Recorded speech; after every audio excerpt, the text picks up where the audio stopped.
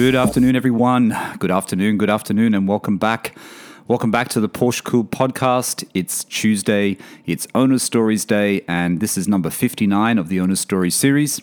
Very shortly, I'm going to be joined by Matthew. Matthew is going to join me through Zoom, like all these Owner Stories are done through. Matthew's coming in from the UK, he's coming in from Essex, and Matthew has a good story. He's owned a few Porsches.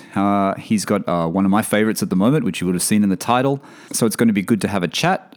It works out well for me today because I'm actually in London. This is recorded a couple of weeks in advance, so I'm still in London at the moment. And we're on the same time zone, so it works out very well. So it's a very cloudy afternoon here in London when we're recording this. So anyway, that's about it. As I always say, if you want to be on these Owner Stories, I have a bit of a list of people, actually. I have still quite a few people to get through. But please do still contact me. Reach out to me on Instagram at Porsche Cooled. Give us a follow while you're there. Or at michael.bath on Instagram. Or at P997.1. Just numerals on Instagram. Porsche Cool's probably the best though. So just reach out to me there and just let me know that you're interested. I'll put you down on my list and eventually I will get back to you. It does take some time at the moment because like I said, I haven't been recording as many as I used to, just due to life and just due to things going on. But I will get to you eventually and we will get your story on the podcast so other owners can hear about your Porsche journey and about, your car journey. Anyway, let me just get Matthew on the line. Let me get Matthew connected through Zoom, and let's start talking to Matthew about his Porsche Cooled owner story. Welcome back, everyone. Welcome back to Owner Stories. Like I said, this is number 59 of the Owner Stories series. And today, like I was just saying to Matthew off recording, it's really good to do an Owner Stories with someone in the UK, so we're in the same time zone. I don't have to stay up late at night. I don't have to get up early in the morning. Matthew, welcome to the podcast. Welcome to Owner Stories. Thanks for joining me today. Thank you for having me, Michael. Much appreciated. I'm glad you can come on. We've been chatting through Instagram. You've been, I follow your Instagram, follow your posts. And I just said to you before, it's really good, the support that the podcast gets and the support that, other listeners are giving me, and especially you as well. And when you posted that, the picture of you listening to one of my episodes, driving somewhere, I think it was pretty cool. It made me laugh when I saw it come up. So that was good. Thank you for that. So we always let's just get straight into it because you've had a few Porsches and everyone will know what you own now, your current one, which is one of my favorites for obvious reasons. So let's start at the very beginning, Matthew, and let's start where it all began for you. And for me, it started later in life. I didn't get a Porsche till, I was a bit older.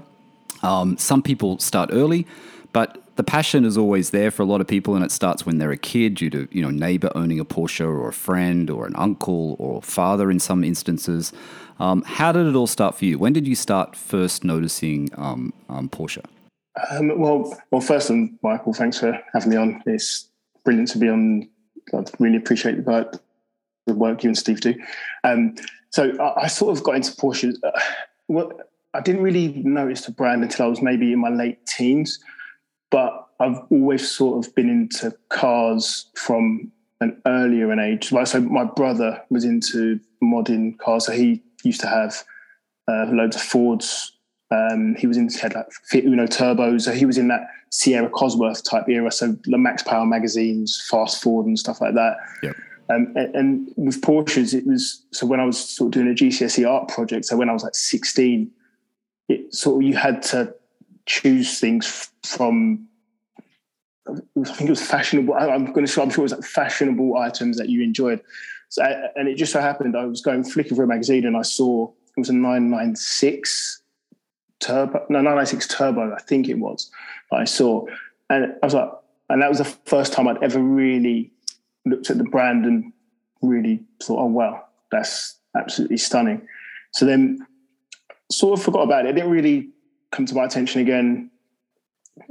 Passed my driving test when I was sort of 18. And then my brother went on one of those driving days. So he got to drive a Ferrari, a Subaru, Impreza, and all these other cars. And so I took him along and I was in my little Ford KA's, my first car, 1 litre. Literally you could run faster than it on 0 to 60 type thing.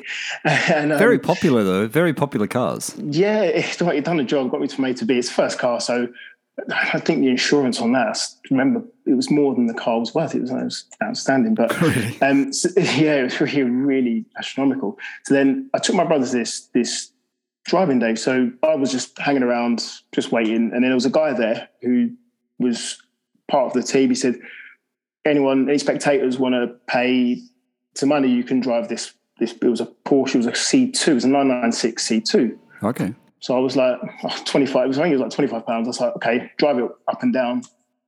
I got in it, drove it for maximum 3 minutes. It felt like forever, 3 minutes.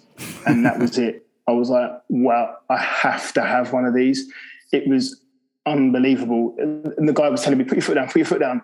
But I was scared. It was just this thing, just the sheer power. When you're going from a Ford KA to a 996, it was a 3.4. So in terms of relative to today's power, it's not much. But then it just felt like a rocket ship. Yeah, even still from the I call them cars, but the KA, as you call it, like from that to the Porsche must have been crazy. So it was a 996 Carrera. Yeah.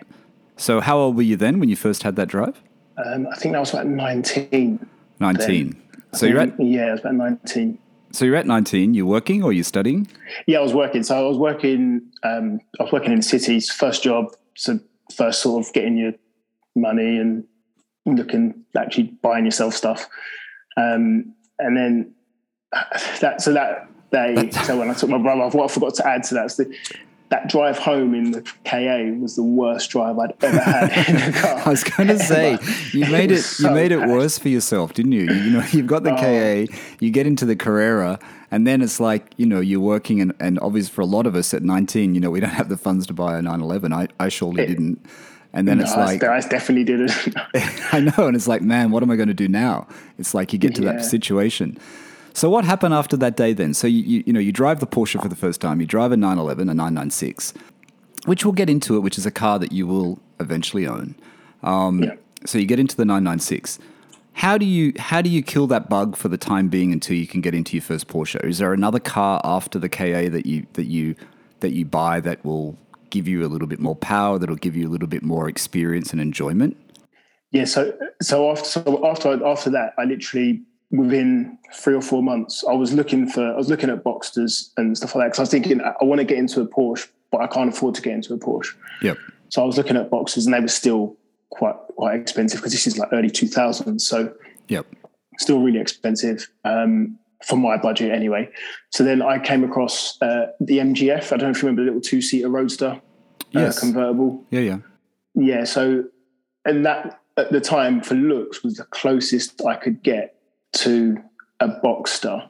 Right. And I was like, okay, I'm going to get one of these, because I liked them. They were affordable and they had a bit more power. I just thought, you know what, I'm going to get one, see how I like it. I can't afford that right now. But I had that itch that I needed to get out of the KA and get into something else. So I had one of those, bought one of those, had that for 2 or 3 years. Then I... Was that a big jump up, Matthew? Sorry to interrupt. Was that a big jump up from the KA? Like, I don't know what the price of MGFs were in that period. Was that a big jump? No, not really. Back then, they were around 5K. A Ford KA at the time, Ford car at the time, they were around maybe 3K. Right, £3,000. Yeah. And then, £3,000. And then the MG was around 5,000. From memory, what I paid for it, about 5,500. So it wasn't a massive jump. But Boxers at the time, they were about 15 minimum, bottom end 15K for a second-hand one with higher mileage. So it was a huge jump. And you're talking early 2000s, right? So they're not they're not super old, are they? The Boxsters either. They're still reasonably new, and there's probably not a lot of used ones on the market as yet. Yeah, exactly. So how was the MGF then? Did that give you the motivation to get something even better after that? How was the driving experience of the MGF? I enjoyed it. It was the first convertible. Well, it's only my second car, so it was the convertible which I sort of enjoyed. It was fun to drive. It had a few problems. They were known for their head gaskets going, so I had issues with it. It ended up costing me a little bit to repair and stuff like that. And then you sort of see what I'd learned afterwards, which is always great. Hindsight, it's a wonderful thing. You learn that it's a false economy type trying to sort of fill that gap with something like that. It's different if you're talking, I don't know, two cars of the same brand, but the quality difference from an MGF to a Porsche is totally different league. So, But I guess you do what a lot of people do, right? I mean, we always look for something that's almost like what we want. You know what I mean? Like you said, you bought it because it was like a Boxster. You know what I mean? Yeah. And there's lots of cars that people buy that are, they're thinking they're going to get the Boxster or they're going to get the 911, and it doesn't really make it, right? So you eventually go back to the brand. You'll eventually be drawn back in, and you'll eventually, get what you really want. I wonder if in the long term, though, do you think? I mean, obviously you need a car, though, right? But in the long term, would it been more worthwhile just to save the extra cash and wait to get the Boxster, or you think that it was still worthwhile having that the MG experience? No, I think it was worth it purely for the power perspective and understanding how sort of a mid-engined car works, because showing my useless driving skills. So when for example, I was literally driving at 30 mile an hour, going around a slow bend, right? And the rear of the car started to drift, and I didn't know how to. In the K, that's never going to happen. It's front-wheel drive. Yeah. But with this mid-engine car, I learned. You can't zip around corners just like that. You can't do certain things. And if you go from something like a KA directly if I went from the KA to the Boxster, I think I would have had a lot more problems. Yeah. So it's a progression, isn't it? Type thing. So yeah, it's a progression. It is a progression. Sorry about that. I just dropped something. It is a progression, and I think it was it was a good thing. It was a good thing to do. Hindsight, it cost me a little bit of money, but for actual driving purposes, it was actually a good thing to do. All right. So after that, what comes next? Is there another car before you get into the Porsches, or is there another memorable car that you get into after the MGF? Yes. Well, not memorable. It's just I bought a BMW Compact. That's like the squash version of the 3 Series, effectively. And that was literally just. Do you know the one? I can't remember it actually. Was it? Yeah, BMW 3 Compact. Series? 3 Series, yeah. Okay. Yeah, it was a 3 Series Compact. So it's just a hatchback version of the 3 Series rather than the coupe. And again, that was just a sort of stopgap car until I could get I always knew where I wanted to go. Yes. It was just sort of saving and trying to get there. But the MG sort of packed up on me a little bit, so I needed a car at the time to get around. So that was something I had to just buy, just to see me through type thing. All right. So MGF, then you go into the BMW Compact. So let's start. Is there anything else that you want to mention to the listeners before we get into the Porsche journey? No, not really. It was literally, once I knew I wanted it, that's where I wanted to go. It was just a case of how I was going to try and get there. I wasn't super wealthy or anything like that. I was working my way up the chain, doing my sort of job, trying to save as much money, invest in what I could do to sort of get to this point. So that was it. Then I just always had my eye on getting into the brand at some point. So what did you start looking for, Matthew? So you said, like all of us, money's always a deciding factor. You probably just got your money back on those other cars, right? Did you actually make money on them, or you just sort of got your money back on when you sold the BMW or whatever you sold to get into the Boxster?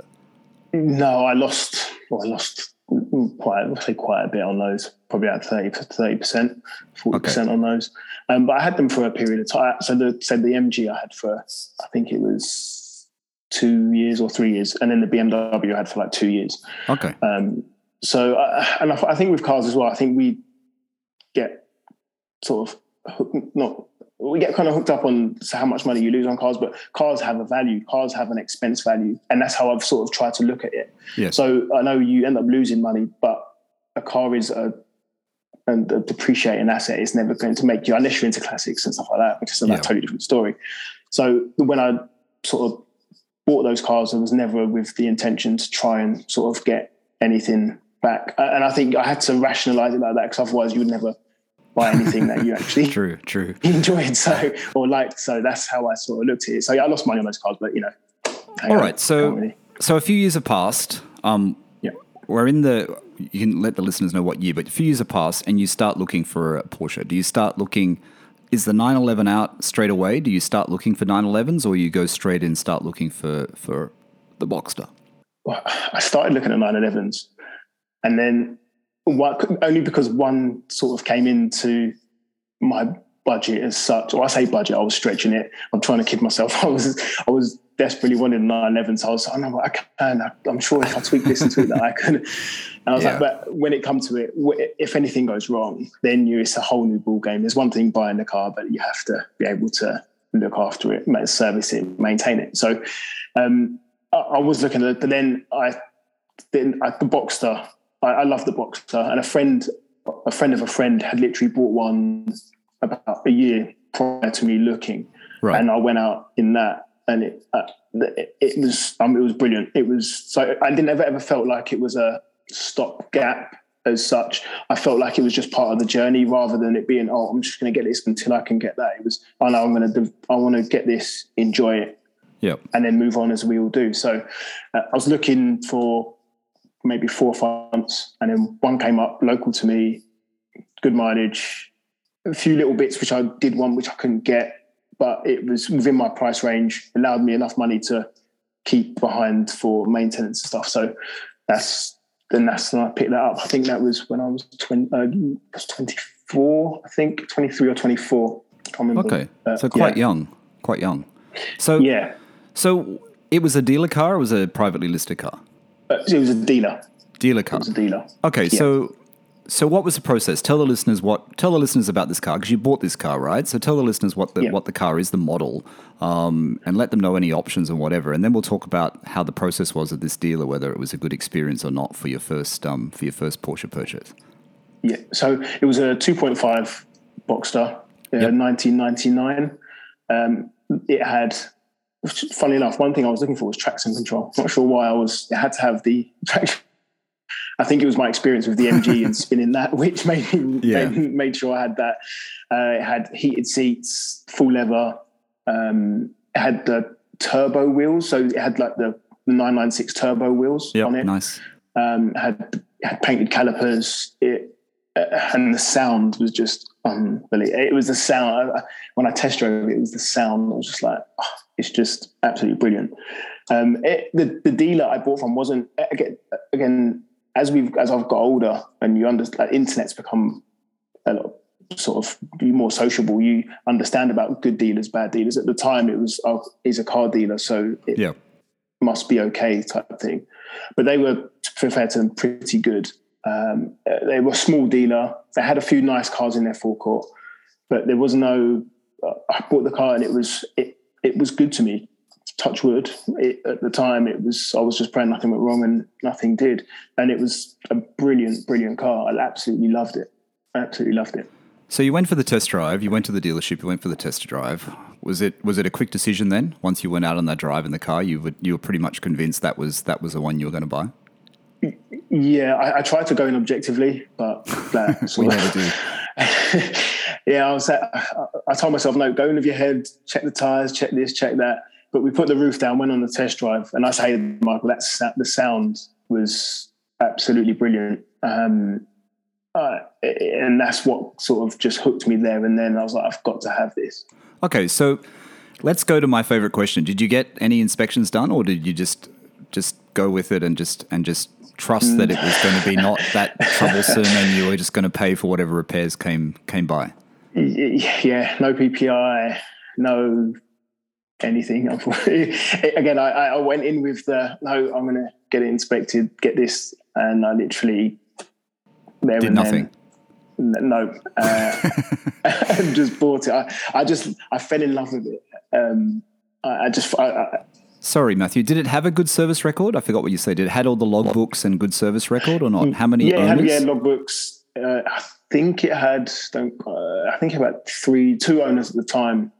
So I think because at the time it was only 6 years old. I think it had 2 owners. All the services were done, but when I look at it, it was in there's only 3 services in the book at the time. Which again, for 6 years now, we know you get one done every year. But I think the Porsche guidance was every 2 years. So yes. It had all the services done. It had a few bits changed on it. So where it had like the upgraded alloys and stuff like that. So I think the person, what I took from it was the person who had it before actually enjoyed the car and looked after it. And it was in very, very good condition. So I was happy to. Yeah, and it's a pretty new car at the time. Like you said, it's only 6 years old, you said, right? It's still a pretty new car, really. 6 years old is nothing. Yeah. So how was it then? You know, you buy it from this dealer, you hand over your cash, you've saved up all this money, and I'm guessing it was it's not an easy purchase. It wouldn't have been cheap at the time. How was that experience when you first drove out of that, when you first picked it up and went for a real drive in the car? Absolutely brilliant. I can't. It's hard to explain, and you'll know because obviously you have an 911. It's not about the speed. It wasn't about anyone looking at it. It was just that feeling it gives you when I had the roof down, just so you could hear the induction box, and then it was just that feeling of just this is what I've looking for so long. It was absolutely brilliant. It's funny you say about the noise, the induction noise. Someone else told me that in a message the other day, how it's is it on the left-hand side, the noise inside the Boxster cabin. And I've only been in a Boxster once, and it was quite some time ago. One my brother had a long time ago. And I can't really remember the noise. I remember you sat quite low. I remember it wasn't that windy. I remember it felt really cool to be in it. I mean, it sounded good. It felt fast. You know what I mean? And this was probably a 2.5 as well at the time. It's probably the same as what you owned. But it's always that noise. So people always make that point about the noise of the Boxster has that great induction noise in the cabin. Yeah, I can't. It's hard to explain. But on the 911 noise is for me anyway. It's my own personal opinion. It's a totally different noise to the Boxster. The Boxster at the time for me, the noise I enjoy. I felt like it had a nicer tone, a nicer note to it than the 911. But again, that was from limited experience. I'd only sort of been in one 911 and only ever been past them sort of when they've been driving past me on the street. So I didn't have a great experience. But at the time, sitting in the Boxster, that tone of the exhaust, the induction that's what I loved. And that's what sort of really hooked me into the Boxster when I went to look at it.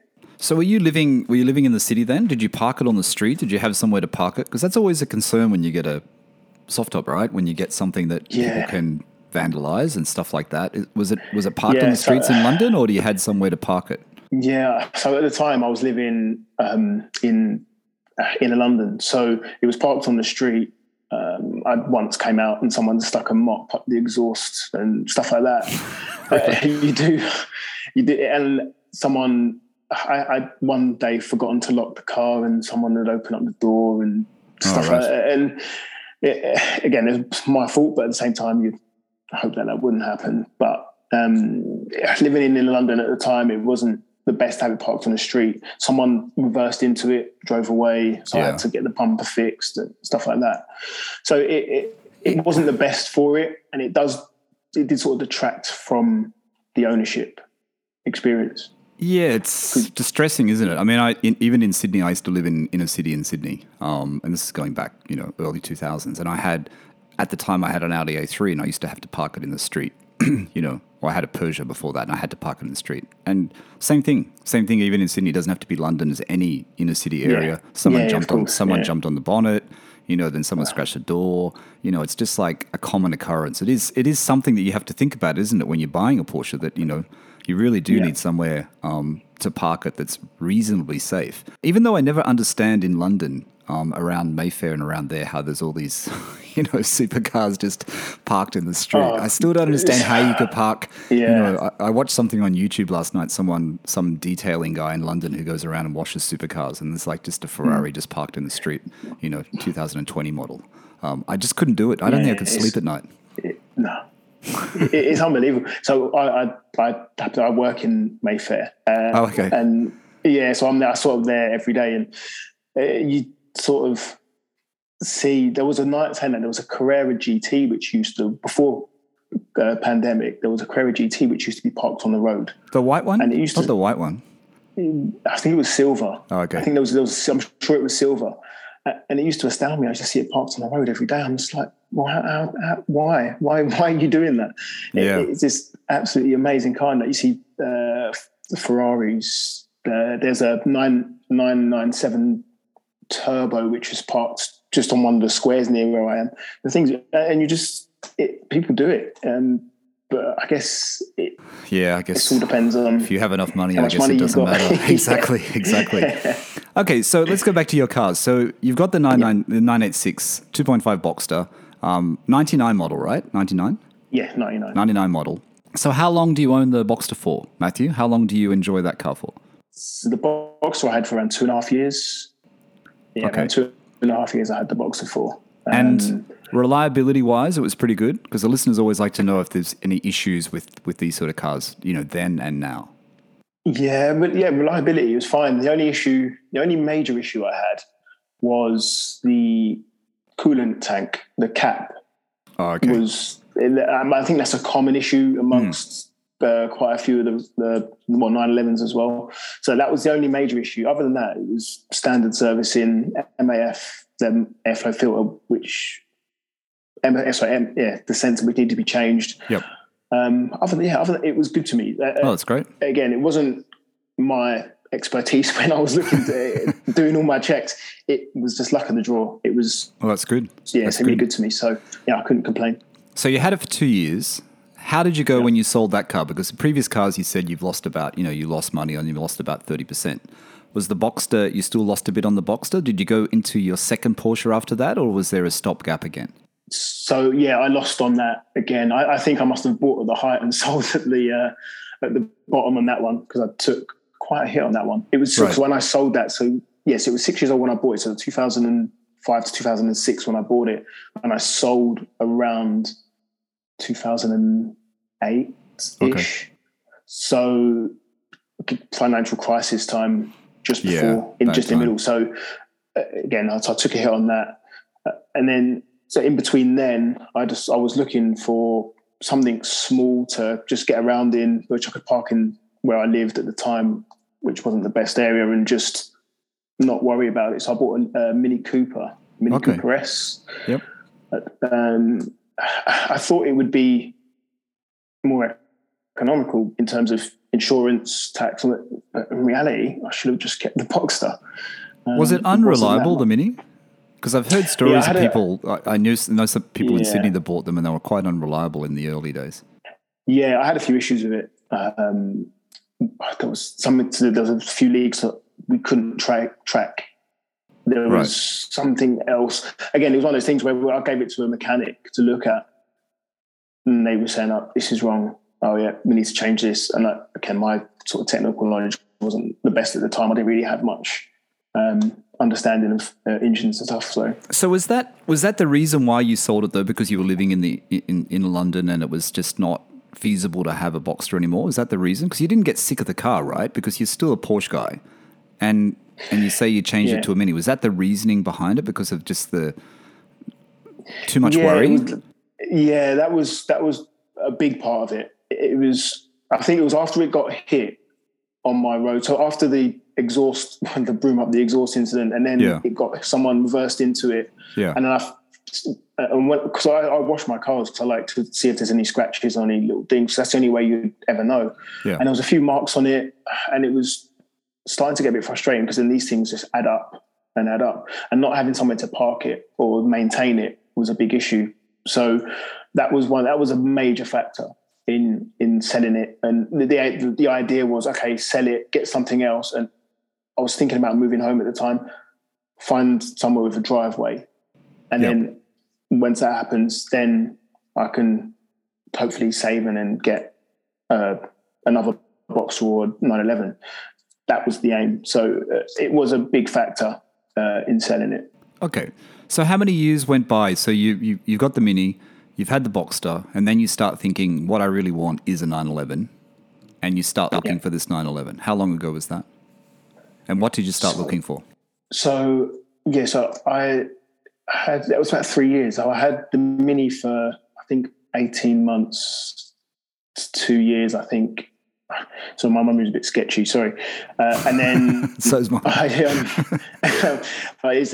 did write down a few. So I was trying to think, why did I actually have that? Because, sorry, I'm waffling here. But so I had the the Mini for about a year and a half to 2 years. And then I didn't have a car for a year because I stopped using it as much at that point.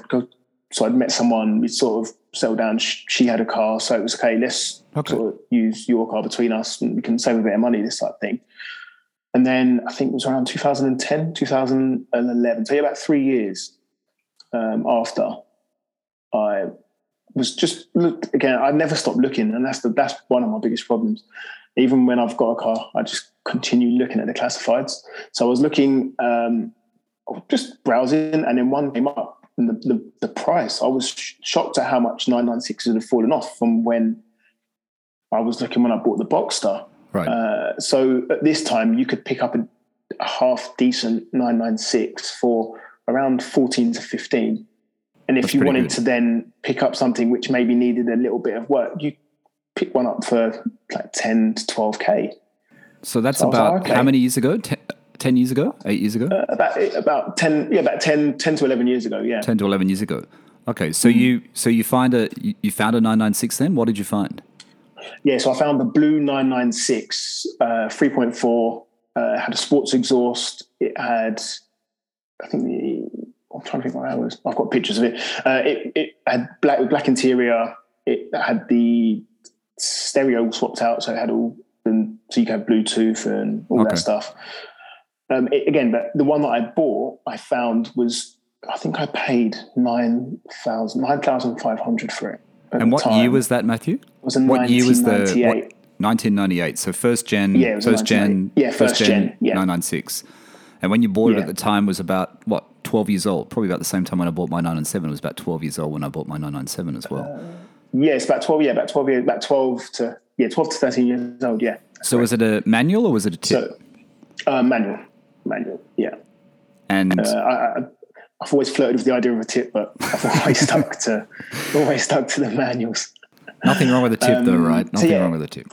No, nothing wrong with it at all. It's each to their own, as we say. So where was the car? You saw it was a private seller, so you found it online, or you found it in the newspaper. Where did you find the car, and how did you go about getting this one? Did you throw a dice again and say, I'm going to trust my luck and not do an inspection? Is that how it worked?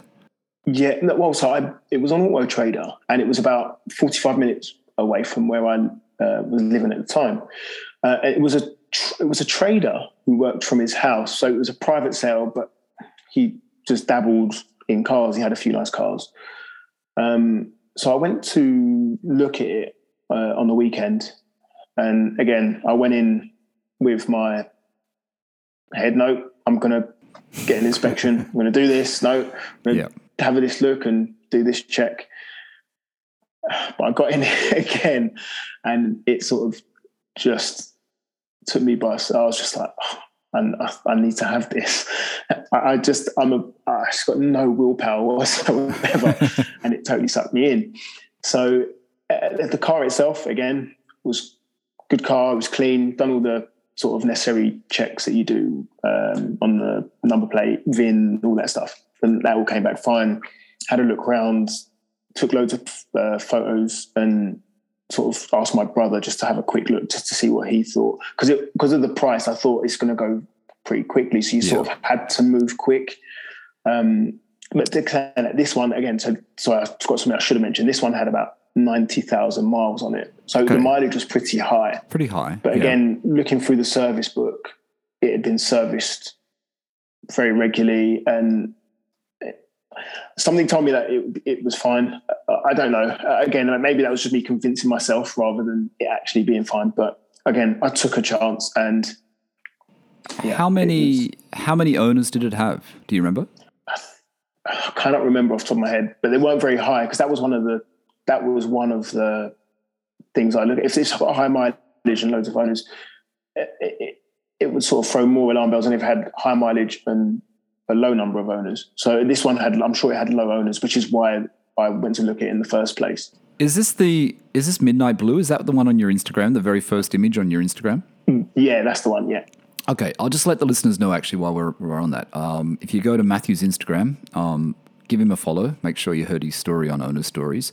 It's at midnight.997, at midnight.997. Matthew.997. So that's Matthew's Instagram. It's got pictures of his cars on there and a few other cars as well, a few other Porsches. So that's the very first image. So that's a nice color in the 996, that midnight blue. It's a very good color. Yeah. So how was it at that time? Because I can't remember. How was the thing with the IMS? Was that something that was in people's minds at the time when you bought that car, or was that something you knew about the IMS, or was it something you didn't even think about?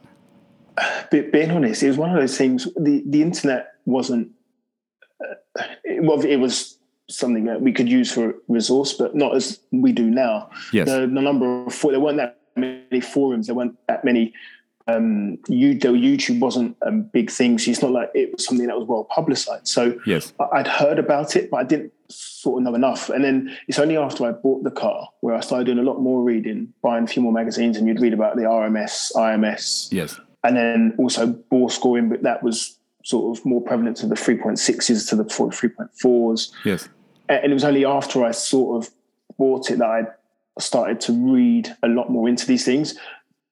Again, some people say it was overblown, but if it happens to you, then you're in that 100%. So it's not overblown. So it was something I wish I'd done a bit more reading on before, because to be honest, reading about it afterwards did sort of sour a little bit, because you do then worry about it if you haven't got the full information, which at the time information wasn't available as readily as it is now. So yeah, it was a little bit of an issue, but it was again, at the time, just touch wood, and it was fine for me. But yeah, it wasn't something I was fully aware of. So let's go back. You're buying the car. You don't do a proper inspection. Your brother helps you out. You check it out. You do the deal. It's a good price. It's got high mileage, but you know it's going to go quickly. So now you've gone from, you've had no car for a bit, and you've had other cars in between. How does it feel, though, from when you have that memory of the Boxster, Matthew? You have the memory of the Boxster in your head, the mid-engine Boxster. Now you're in a rear engine. You're in the 911. You're in the 996 that you remember driving when you were 19. How did it feel? Was it still that same memory of that first one you drove, or was it even better? It's better. It was better than the first one I drove. Because when the first one I drove, we sort of just went in a straight line. But where this person lived, there was quite a few country lanes to come home, and it was just fantastic. The way it handled, I didn't push it because I was a bit nervous. I was really nervous. Not gonna lie, I was really, really nervous about pushing the car. But just going through, and the way I'd never experienced how the Boxster and the 911 drive. They do drive similar from my memory. Sorry, they drive similar, but I felt like the Carrera just felt a bit more planted to me. I don't know what it was. It just felt, go around corners, it didn't feel like you moved at all. It was absolutely brilliant. And with this one had a sports exhaust on it as well. So that noise, it was a different noise. It was a raspier, louder, but it sounded absolutely brilliant, especially when the time of year I picked it up, you're going through these lanes and there was all the trees sort of overhead. So the sound was sort of kept in. You put your foot down, you hear that rasp. Yeah, good feeling. It was unbelievable. So that was a OEM Porsche sports exhaust, was it, or an aftermarket one? Do you remember? That was an OEM Porsche sports exhaust that was on there. So yeah, it sounded unbelievable. It sounded brilliant, absolutely brilliant. Fantastic. So how did you go with that situation with the car then? Are you still in central London? Are you still parking on the street, or now you've got somewhere else to park it where it's a bit safer? So at this point, I'd moved a little bit further out of London. So I was on the sort of cusp. It's just inside the M25. So I bought a flat, but I had sort of my own parking at the front, but we didn't have a driveway. It was still on the street, but it was a lot quieter. Right. So it felt fine. But in reality, after a couple of months, you realise, well, any road you park on is a road. It's just because it's a quieter road doesn't make it. Yeah, true. And I had, again, a few issues, people scratching it, etc. Oh, really? When they're sort of just not maliciously, but parking scratches. So someone putting out. But then a lot of the time, is what I was using the car for as well, is because it was my only car. I play football on the weekend, so you go drive to football and you're in a car park. Right. You drive here and you'd get little dings, and it's just it's part and parcel of it. But at the time, because it was my car that I loved it. Any little scratch, any little mark, it would send me into overdrive. I'm really annoyed about it type thing. So yeah, it's hard though when you're using it as your daily almost, right? You're using it as it's an everyday car almost. But, but I guess you can sort of justify it a little bit. It's it's still a lot of money, but it's not a lot of money. So I guess you can sort of justify it that way. But it's still a possession, and I'm like you. Any little mark just drives me crazy.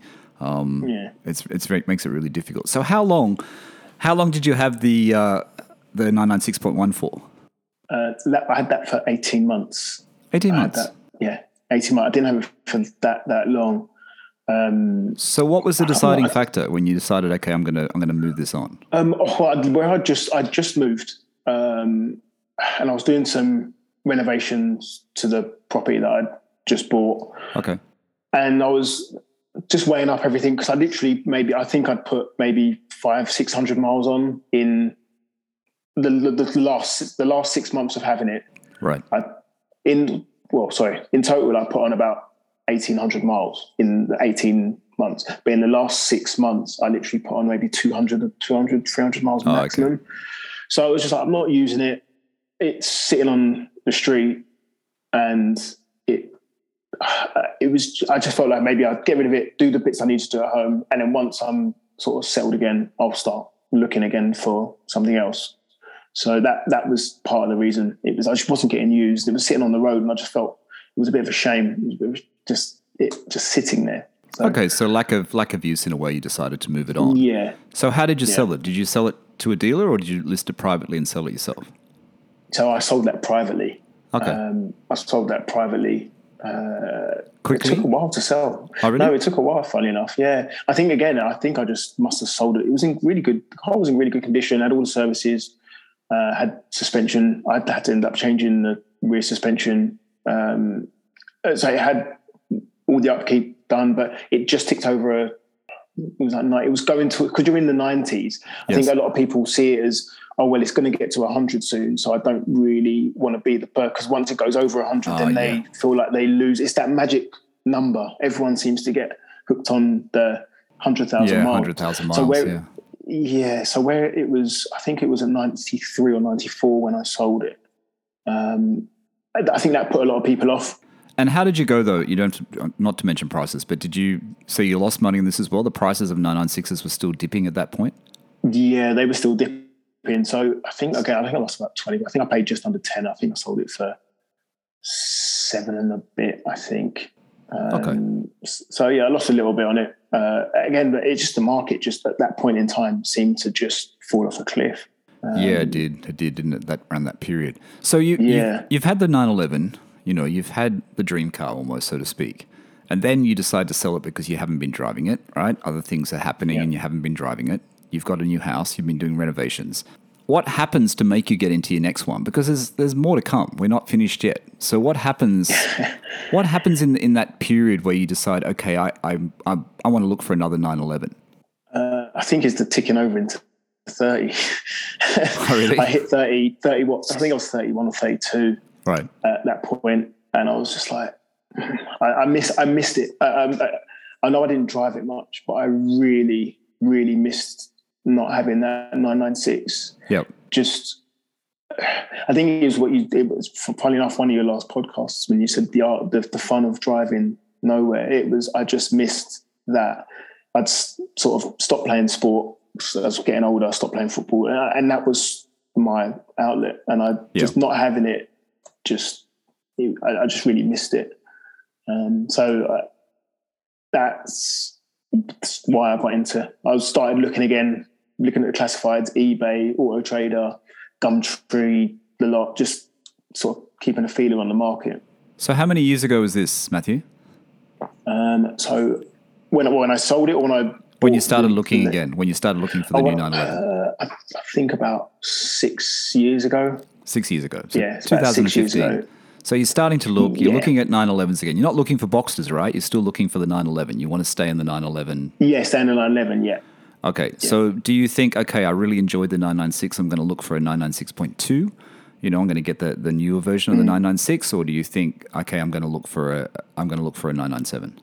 Or a 991, but 991's probably still too expensive, right? They were. Yeah, the ones are well out of my range. So at the time, the market was still quite soft. So I looked originally at 996.2s. I was looking at the Carrera 4S. Okay, nice. Funnily enough, but the reason that I didn't go for that was the interior, because I felt if I get that, you're still sitting in the same cabin, and I just wanted to have a little bit more refined. And I did feel like the 996 interior, once you sort of sat or looked at a 997 interior, for me personally, just the lines were more sharp in the 997. It just felt a little bit more. They are. I think forward in time.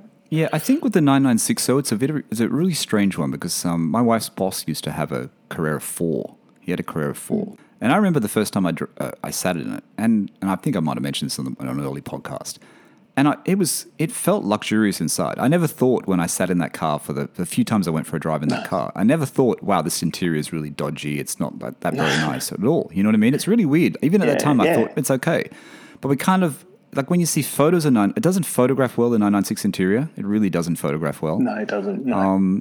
But I just, and it's a weird thought because I think, we all talk about the interior of a 996 not being that great, but I remember sitting in it and thinking, wow, this is pretty nice. The 5 dials and the dash, and it seemed very special at the time. It's weird how things change. It's weird how things change. So you wanted something different. You don't want to sit in the same surrounding. You want to go up to the next generation. Yeah. So how does the next 911 come about, and what is it? It was a 2006 silver 997.1 C2. Same as mine. It's carbon copy of yours, Mark. And I was Arctic silver or GT silver? Arctic silver. Okay. Yeah, it was Arctic silver. So manual? Manual, 6-speed manual. To be fair, it was bare bones, this one. It didn't have Bose, it didn't have the PASM, didn't have heated seats, it was someone had spec car. How can I get into this the cheapest way possible type thing? Yep. That's what it was. But I was looking for a while. I was looking at, say, I was looking at the C4S. I was looking for 997.1s. Originally, I wanted the C4. Yes. But the C4, I didn't want a 3.8. I wanted the 3.6. Yes. But the C4s they're rarer, a lot rarer, and they were a lot more expensive at the time. Why did you want the C4? What was the reasoning behind that, Matthew? What was the reasoning behind the C4? Because it's not everyone's choice. And like you said, they are pretty rare. There's not many out there. Yeah. I wanted to try the four-wheel drive. I was just, where I had the C2 in the 996, I just wanted to see what the four-wheel drive, I just wanted to, because again, it was just getting a little bit more difference. So I just thought, okay. And the difference in the width, because it's only when you really look at them, if you know what you're looking at, but I can straight away see the C4, the difference between the C4 and the C2, because I've stared at 997s for so long, I can see the difference. Yeah. But it's not, when I was originally looking, I couldn't really see it. But then there is that difference, which a lot of people do say, actually, because when you look at the C4S, it's that width does give it that bit more of aggressive sort of stance. Yeah. But the C2 was still sort of part of the shop, quite high up on the shopping list. It wasn't a case of, oh, no, I want to C4, I don't want a C2. I didn't like the C2. It was C4 if I can find one, but I love the C2. So it wasn't any ever. Sorry, did any C4s come up? Was there any that you looked at and were tempted? Nothing. No, nothing. Not in my price range that I was tempted by. A lot of them either had mileage was too high, or they were low mileage and really expensive. So there was none which fit into my bracket. I was looking for one in and around 65,000 miles. Okay. But it was either really low mileage or really high. So you're going up in the price range here, aren't you? Because I can't remember the price in the UK at the time, but from a 996 to a 997, you are jumping up quite a bit, right? Oh, yeah. Yeah, huge. So at the time, I think 997s were early 20s. That's what I was thinking. For the range I was looking at anyway. There would have been more that were a lot less, but what I was looking at, they were sort of early 20s, and 996s, again, you could pick those up for 10, 12s, 13s. Yes. So there was a big difference in the price. I mean, the C4S, if you would have bought a C4S at that time and still had it, you would have made money on that one, that's for sure. 996. Yeah, 100%. So at the time, they were... That would have 15, been an appreciating 14 asset. or 15. Yeah, that definitely would have been an appreciating asset. And funnily enough, at the time, I was trying to convince myself I had enough money for a 996 turbo, but I didn't. they were early 20s. They were early 20s really? At the time. Early to mid 20s, well, depending on mileage and years, etc. But you could pick up a 996 turbo for in between 20 and 25. But then that was how many years ago? So that's still more than what you paid for the 997? Yes, that was more than what I paid for the 997. Okay, so how did the 997 come about? Sorry, how did the 997 come about? Was that in a dealer, or how did you find that one? No, so the 997 was a private sale. So there was a gentleman on a forum, so 911 UK. Yes. And I kept just looking through the classifieds, and he posted, got his car for sale, etc. So I said, okay, he's on a forum, which means I know you shouldn't make the assumption he's into his cars, because you only ever join a forum if you're into what you're looking at. Yeah. So I went to go look at it. He lived in the country somewhere, nice big double garage, carpet as you walk into his garage. He was a mechanic by trade for the civil service. Okay. So he knew his cars, and the car was immaculate. Everything he'd done, he kept receipts, logs, everything that he'd changed. He kept the old part, so he could take photos of it, so he could show you what had changed, this, that, and the other. Great. And the car was, again, it was bare bones, but it was clean. It was a really, really good car. So and it was that which made me buy the car this time. Rather than, I did want a few of the extras like Bose, and I was hoping to have the PASM and Sports Chrono, but again, on 3.6s they're a lot more rare on the 3.6. Yeah, mine doesn't have options. Mine doesn't have that. Mine doesn't have PASM. It doesn't have Chrono. Mine doesn't even have Xenons. It just has the standard lights, which is probably the main downfall. I think that the lights are just, once you've had Xenon lights or any sort of electronic lights, the base lights are very yellow and very dim. Not great. Yeah, but I don't think mine have got Xenons either, actually. I bought some bulbs, actually. I bought them from somewhere in the UK. I forget the name of this. Some site that just sells bulbs. And I bought them to change it. I read it on Rainlist or something. I forget what they're called now. To change the actual bulb in the lights, which make it brighter.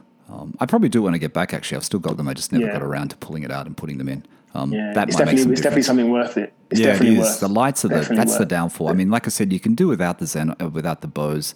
Bose is okay. Mine's got Bose. That's one of the few things it has, and it has a sunroof. But that's about it. Telephone module, which is obsolete now, doesn't even work. But I think the lights are the main. I think even when you buy a new 911, don't you think, Matthew? I think the main thing you want is you want the exhaust, you want the good lights. They're kind of things that you'd have to pick if you had the money to spec a new 911. 100%. So 100%. You're into the next generation. So you're going through the models here. You've had a Boxster, you've had a 996.1 Carrera 99, and now you're in your 06, same model year as mine. 06 997, which has the larger IMS bearing. I'm guessing yours has got the larger one if it's an 06. Yeah. Yep. Arctic Silver, manual. Yep. So how was the difference? And let's just talk about the driving experience. What's the main thing you noticed between the 996 and 997? Were they really, really similar, or was there a marked difference? No, they were remarkably similar, if I'm honest. I think the 997 just felt more comfortable from the cabin perspective. I felt that the cabin is more comfortable in the 997. But again, that may be just because I like it more, not because it actually is, if that makes sense. Right. They drive very, very similar. There's not much difference in them. This one had a tiny bit more power. Yeah, I was going to say a little bit. Power's not power is not something I'm really hooked up on. And I'm not 0 to 60 in, it's got to be 0 to 60 in 2 seconds kind of guy. So, and they were very similar. I preferred the lines on the 997. in terms of the headlights at the front. There's not much in the shape of the, obviously we all know they're very similar, but the headlights were just, I just preferred the look. And I think I just felt more, if I was still in my old 996, I'd always be looking at the 997 thinking I want to be in the 997, but being in my 997, I didn't look at a 996 and go, oh, I want to be back in a 996. If that makes sense. Yes, it does. Yeah. So you've got the 996 you had the sports exhaust. It had the OEM sports exhaust. Yeah. The 997 doesn't. Was that something you wanted to upgrade? Did you do anything to the exhaust, or you just leave it how it was? Because you would have noticed that straight away, right? Because the 997 is quite soft in base form. Mine was very soft before I did the Fistamod. Yeah, very soft. So that was one of the things I wanted to upgrade, but I didn't in the end do it. And it is noticeable.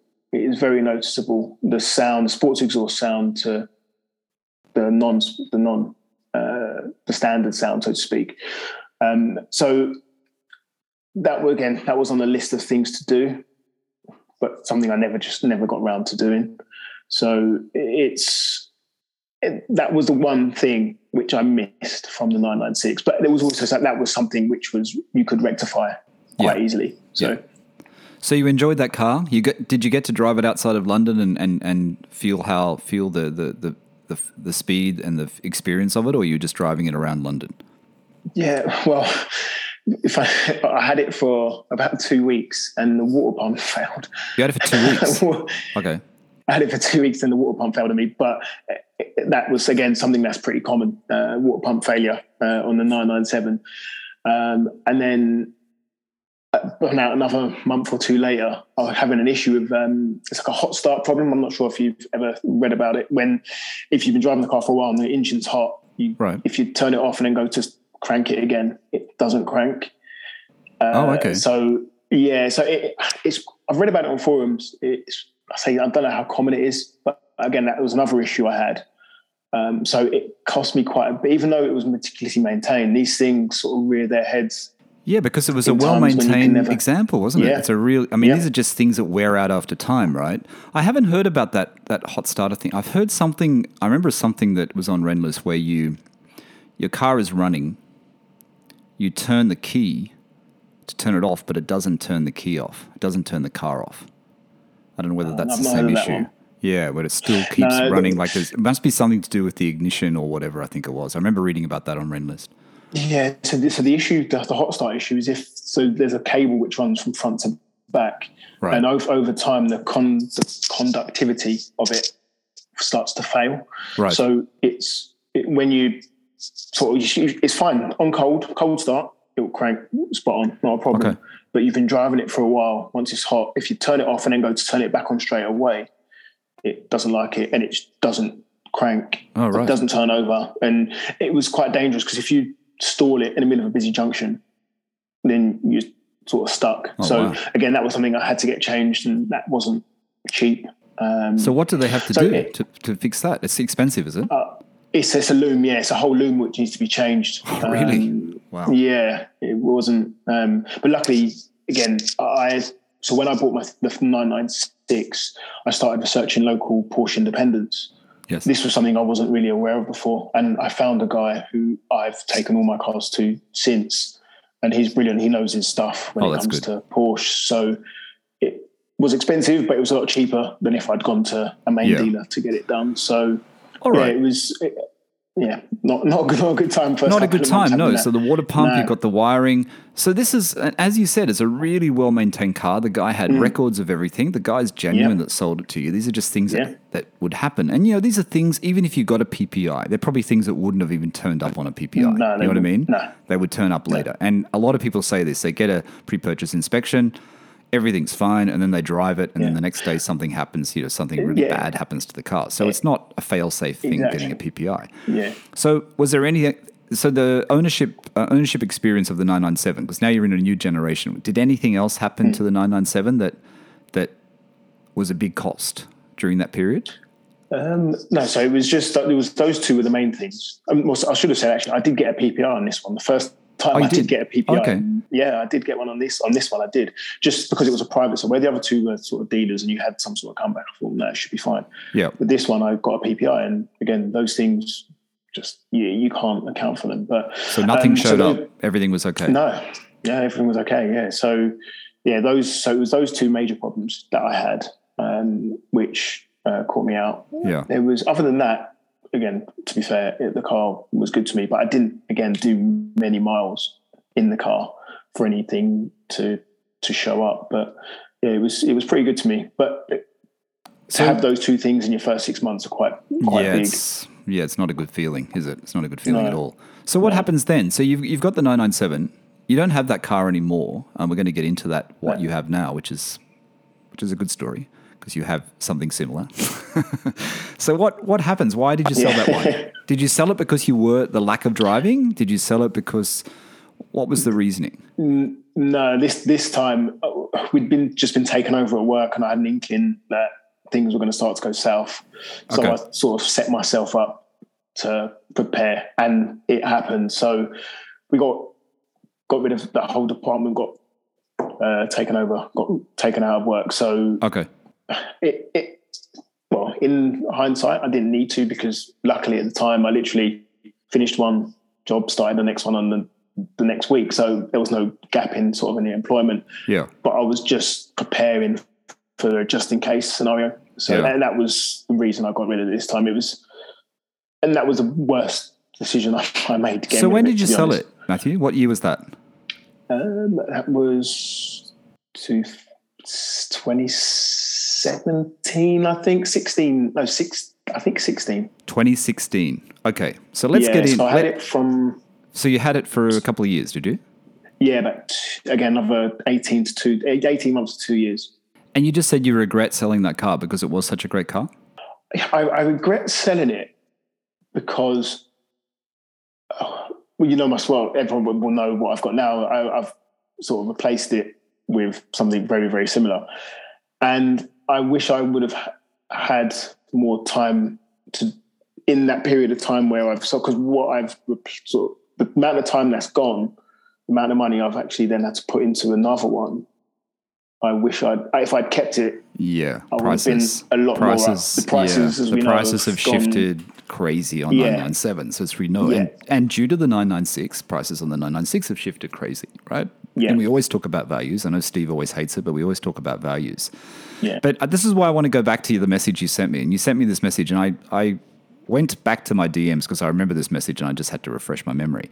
In January, you sent me a message in January this year. Yeah. And you said you wanted to get back into either a base, 997 base or a 4S or a turbo. And obviously it seemed from that message, and I remember reading it when you sent it to me thinking, it sounds like you really want a turbo. I like the turbo. I like the 997.1 turbo if you can get a 997.1 turbo in manual. But those prices have gone crazy as well. So, they were sitting there and now they're just insane. And then in May, you sent me another message, and I'll let you tell the listeners, you found something else and you literally replaced what you had before. Is it exactly the same or is it different? Tell the listeners what happened.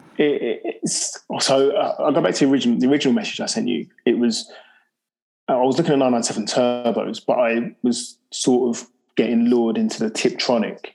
It wasn't the manual. So the Tiptronic Tiptronic slipped into my price range. Yep.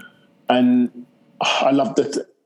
Being honest, the 997 Turbo is my dream car, but it would have to be a manual. And I've actually sat down and realised if I'd bought the Tiptronic, I would have forever been wanting it to be manual. And when you're spending that sort of money, you have to be sure. You can't buy on a whim. You can't.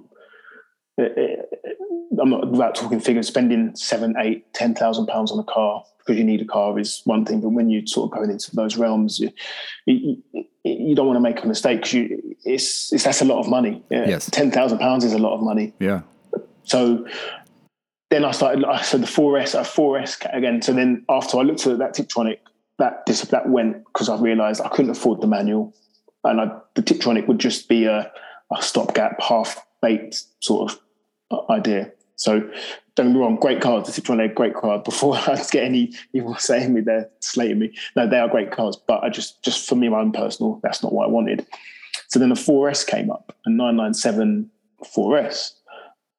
But aren't only they about issue- 40,000? Aren't they sitting at that 3 years Well, ago, still sitting at 45,000 pounds, somewhere like that?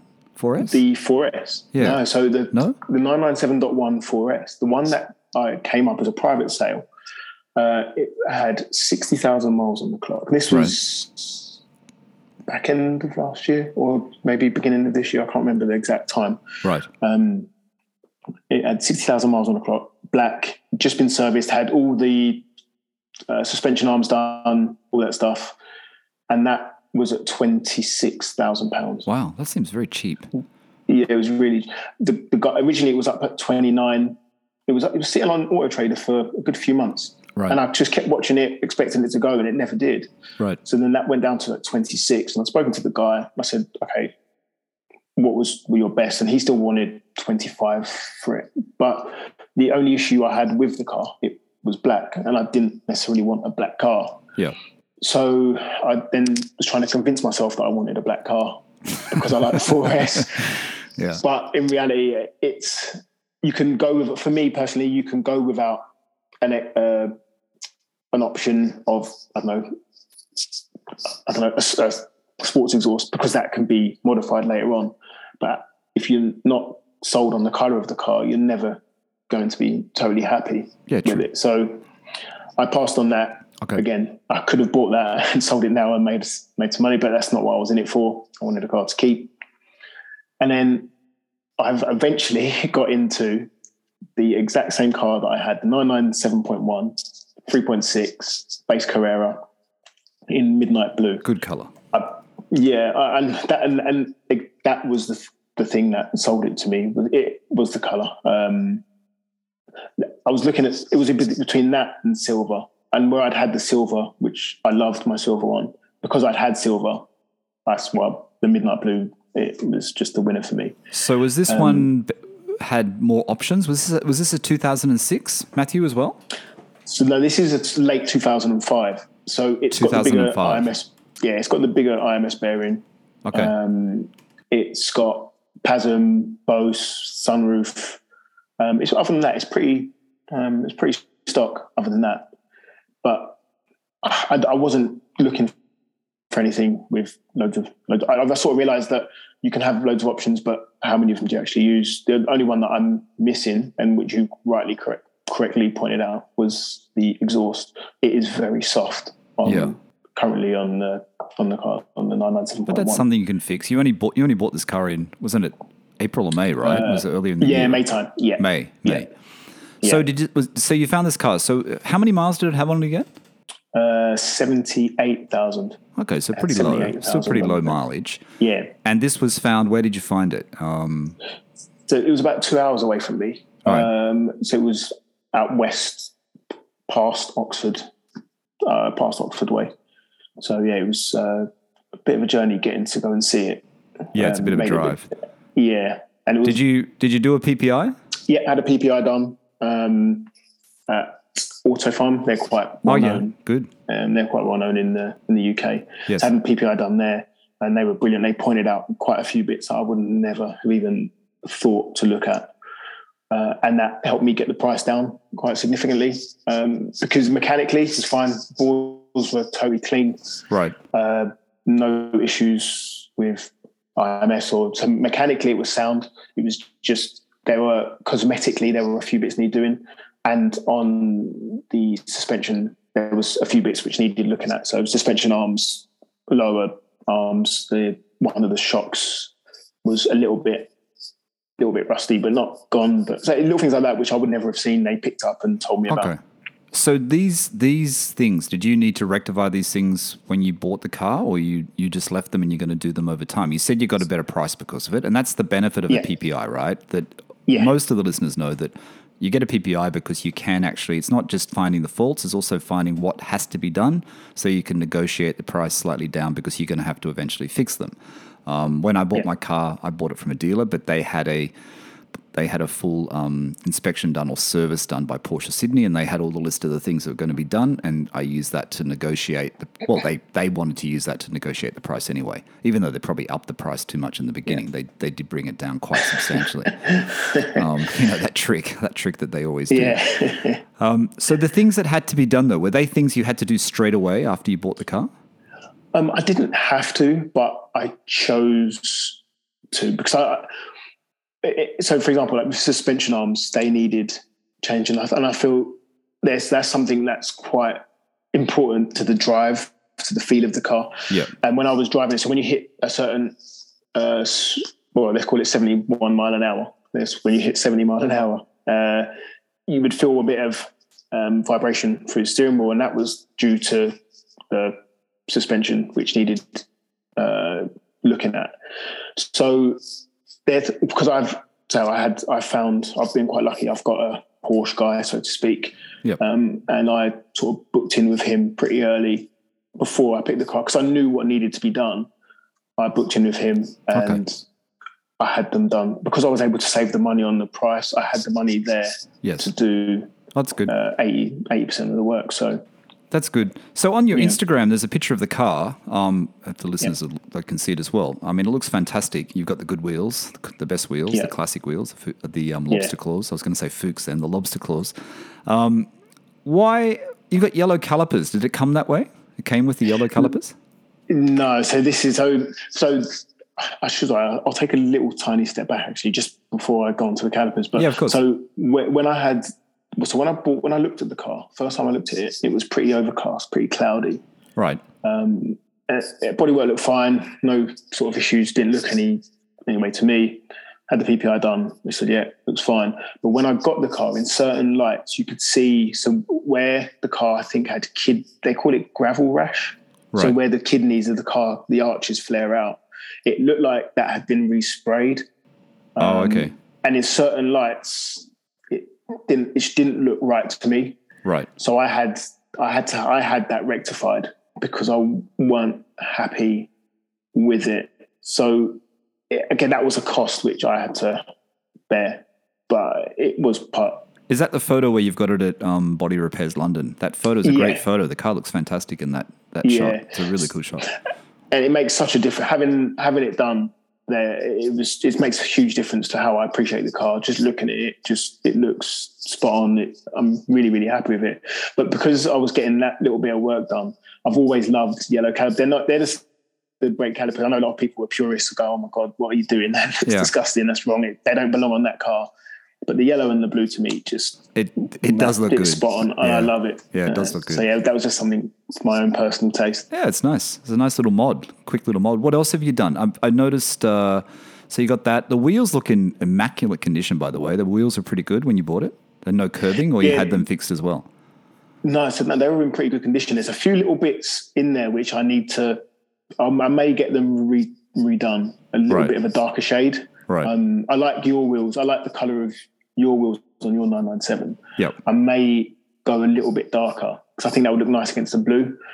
But I'm going to wait until the summer. I wouldn't do it now because coming up to winter, they'll just get ruined again. So, so that's bar the bits that I had to have done. It's touch wood again. So far, so good. And your windows, the windows of your car, they're not tinted, are they? No. Yeah, I really like that. I wouldn't tint them either. I don't know what they're really in London. I know mine are tinted, and I have actually mentioned I really am seriously thinking of getting the tint removed because I like that clean, see-through original look. I really do. I think I'm going to remove the tint on my car. I'm not a big fan of the tint personally. It's a personal choice. I'm not a big fan of the tinting. I do like that clean, clear sort of look. So let's just go back because you said, you've got the same car, sort of the same car. It's got a few more options, than the previous 997. So what is the regret though? You said it's just because of the price shifted, but you should have kept the previous 997 because the price has moved so much that you had to pay a lot more for this car. Is that the main reason? That's the main reason. And I know we should avoid talking prices and because they're not investments, it's any other. But it's part and parcel. For me, it's part and parcel of the enjoyment and the hobby. You can't help it, and that's the main reason why I think if I had kept that one, I would have been a lot more. I'd have been a lot financially. Okay. I'd have been winning a lot more, so to speak. I'm going to put you on the spot. Which car do you think is the better car? Do you think the one that you have now is more sorted than the silver one that you owned previously? I'd say the one I have now, but only reason being is because where it needed a few bits doing, I know they've been done, and I know what's been done, and I know who's done them. Yes. So that is a big thing. So when buying a car, again, no disrespect to Quick Fit, but if someone's taken their 997 turbo to Quick Fit to have some work done, would you be happy having it's been done? Yes. But by someone who's not an expert in Porsche. So for me, knowing it's been done and who it's been done by it's important. Yeah, and you've got it, like you said, you've got it sorted now. It's peace of mind. You know the things are fixed. You know, I'm sure there's other things you want to do. Is there anything else that you want to do to the car? Is there anything else you got planned? Any maintenance or mods you want planned to do on the car? Yeah, so I'm booked in for the exhaust mod.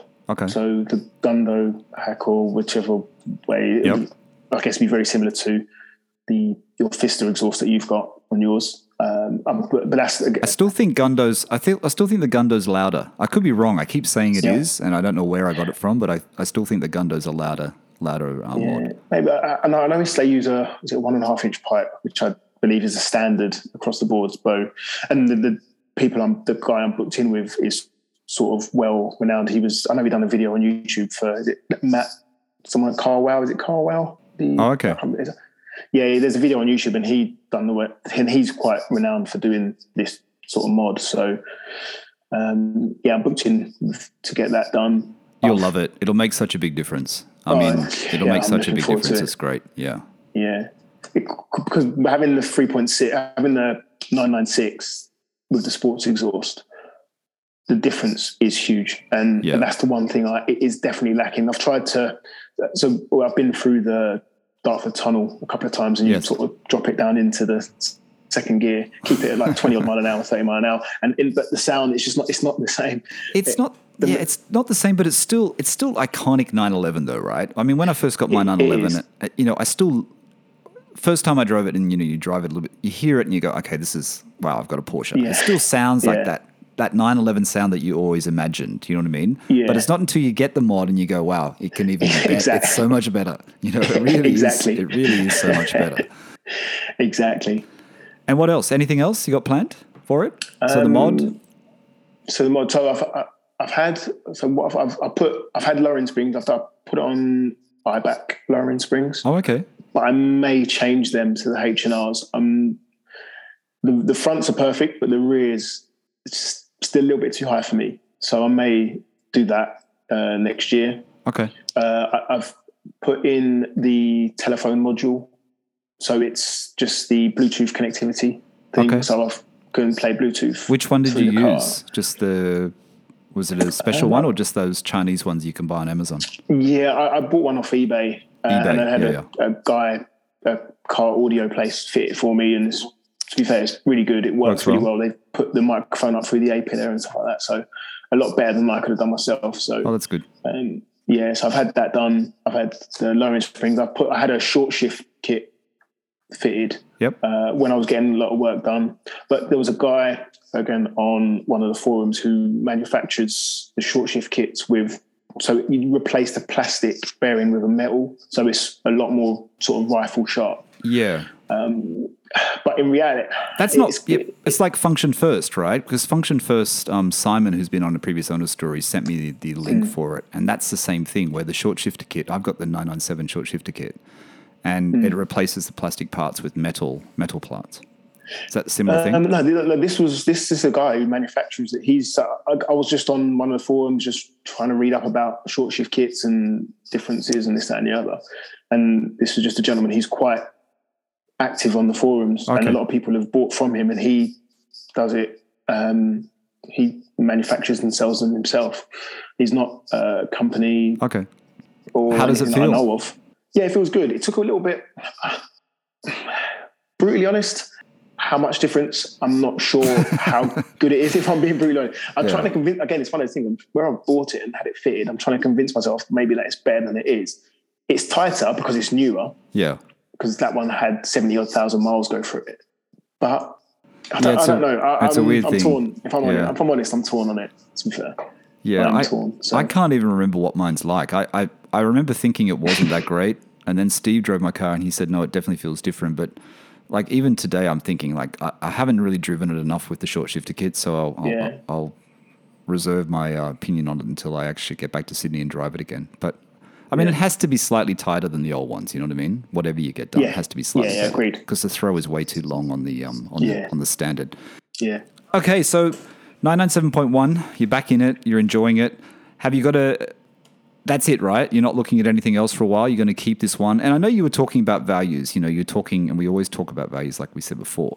But you were saying how, you know, if you would have kept your other one. But 997s are not going, they're not going down. You know what I mean? And like you said, we don't look at it as an asset. We look at it as it's the experience, it's our hobby, you know, and if we can keep our money along the way, well, that's even better. That's a bonus. But I think even where you've bought the 997 now, it's not going down. That's for sure. It's only going up. Yeah, no, I agree. I think there's been so many big hitters to our sort of economy and lifestyle in the last few years. Brexit, or in the UK, Brexit, coronavirus. Yeah, I cannot see price unless there's some global absolute landslide of I don't think they'll go down. And I bought it to enjoy it, and I'm removing the financial side from my memory, because I think if you have that as a constant in your mind, it will ruin your enjoyment. You can't think about that. And I bought the car to take it out. I bought the car to take it out and drive it and enjoy it, and that's what I'm doing at the moment. And that's sort of that, and that's the main reason why I'm not letting myself get too bogged down in it, because otherwise it just ruins the enjoyment. It totally takes away from why we all love why we all love the brand, and why we all enjoy the brand and the community. So and you can't like we've always said, you can't get hung up on miles either. You should be driving it, you should be enjoying it, all those sort of things. What about drives, though? Because, you know, we're at the end of the podcast. We're actually gone a little bit over, almost an hour and a half, believe it or not. Oh, wow. So what about favourite drives? I mean, do you have the opportunity? I mean, in the UK, you know, you have the opportunity to go to Europe to get out on a holiday. Is there any future plans of taking the car on some of those famous roads? Or is there a road in the UK that you really enjoy driving on that you want to share with the listeners if they come to the UK, like in your local area? Yeah. Well, one drive I've planned, I want to go to the Porsche Museum. Yes. That's the one thing I've wanted to do, take the car, go to the Porsche Museum. And also I want to, if I can next year, depending on time, money, etc. I want to try and get to the Belgian Grand Prix. Again, that would be another drive in the Porsche. But in terms of local roads, I'm not really, so at some point, when I try and get to the Belgian, to the F1. In terms of local drives, I've sort of only recently been trying to get out on early Saturday mornings and try and explore, because we've got my daughter's 2 now, so it takes up quite a lot of the time off, which is, love it to bits, but if you ever want to drive, it's never going to be an all-day thing. Yeah. So near to me, it's a friend of mine told me about, there's a reservoir which is just through Billericay, which it's apparently quite well known on the forums. Not fully aware. I've never come across it. So I've driven up there once or twice, and it is a nice drive. A few of the country lanes around there are pretty good, and they're not fast roads, and I think that's what I enjoy about it the most as well. They're not roads where you're going to be driving 70 mile an hour all the time. Sometimes you're going through some of these twisty roads and you're maybe doing 40, 45, but it's just it's just that enjoyment of going through and hearing the noise and the feel of the car, because these cars are very analog. You feel everything through it. You don't miss anything. Being manual as well is being what gear you're in and knowing to change down, and you get that noise and you dip around a quick. And they're the sort of that's what I've been sort of doing recently. So I think it's called Hanningfield Reservoir. I think it's called. Fantastic. But there's a straight. I went up there. Sorry, let me just get my phone out. Yeah, I think that's a good thing about the UK, though, isn't it? It is those back roads. It is those country roads. And I don't know what the speed limit is, but I've been on some of, I've been on the road out to, with a friend in the UK out to Goodwood from here in central London to Goodwood. And it's just those roads and the feeling of the 997. You feel the weight transfer. You're not always going super fast, but it's just the experience, which is really good. And you're in the UK as well. It's so iconic when you're driving through those roads. Yeah. I follow quite a the guys that I've seen and listened to on your on the podcasts, and a lot of those on Instagram. You see some of the roads that especially up north. There's some absolutely stunning roads, which I do intend to get to next year in Wales and Scotland and Wales. So there are a few trips that I do want to do next year. Looking at some of the pictures, there's a gentleman, Peaks Porsche, I think. Some of his some of the roads he drives on. Great photos.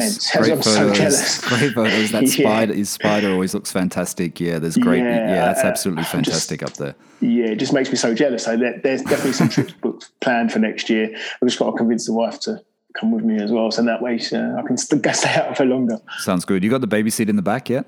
Yeah, we've got a baby seat in the back. I guess, and that was another.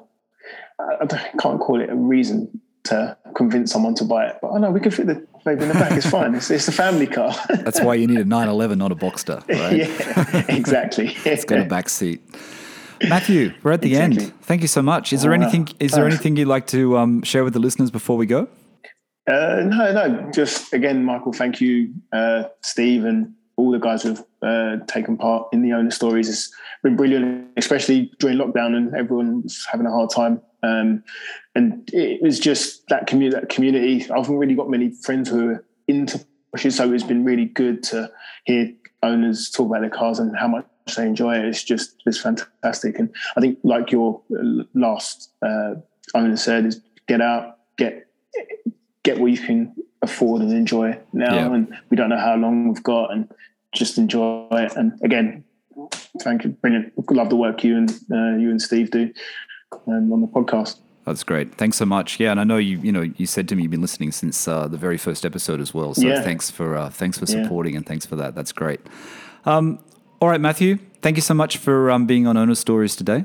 No, thank you, Michael. And apologies for a bit waffly, but I was just enjoyed the chat. Not at all. All right, everyone. That's it for Porsche Cooled Owner Stories. Like I said, I'm going to remember the number. Number 59 with Matthew coming in from the UK, coming in from London with his 2005 997.1 911 Carrera 2 Midnight Blue 6-speed, the only way to go. And he's a multiple Porsche owner. He's owned a few, as you have heard. That's about it for today. Thanks for listening. Bye for now.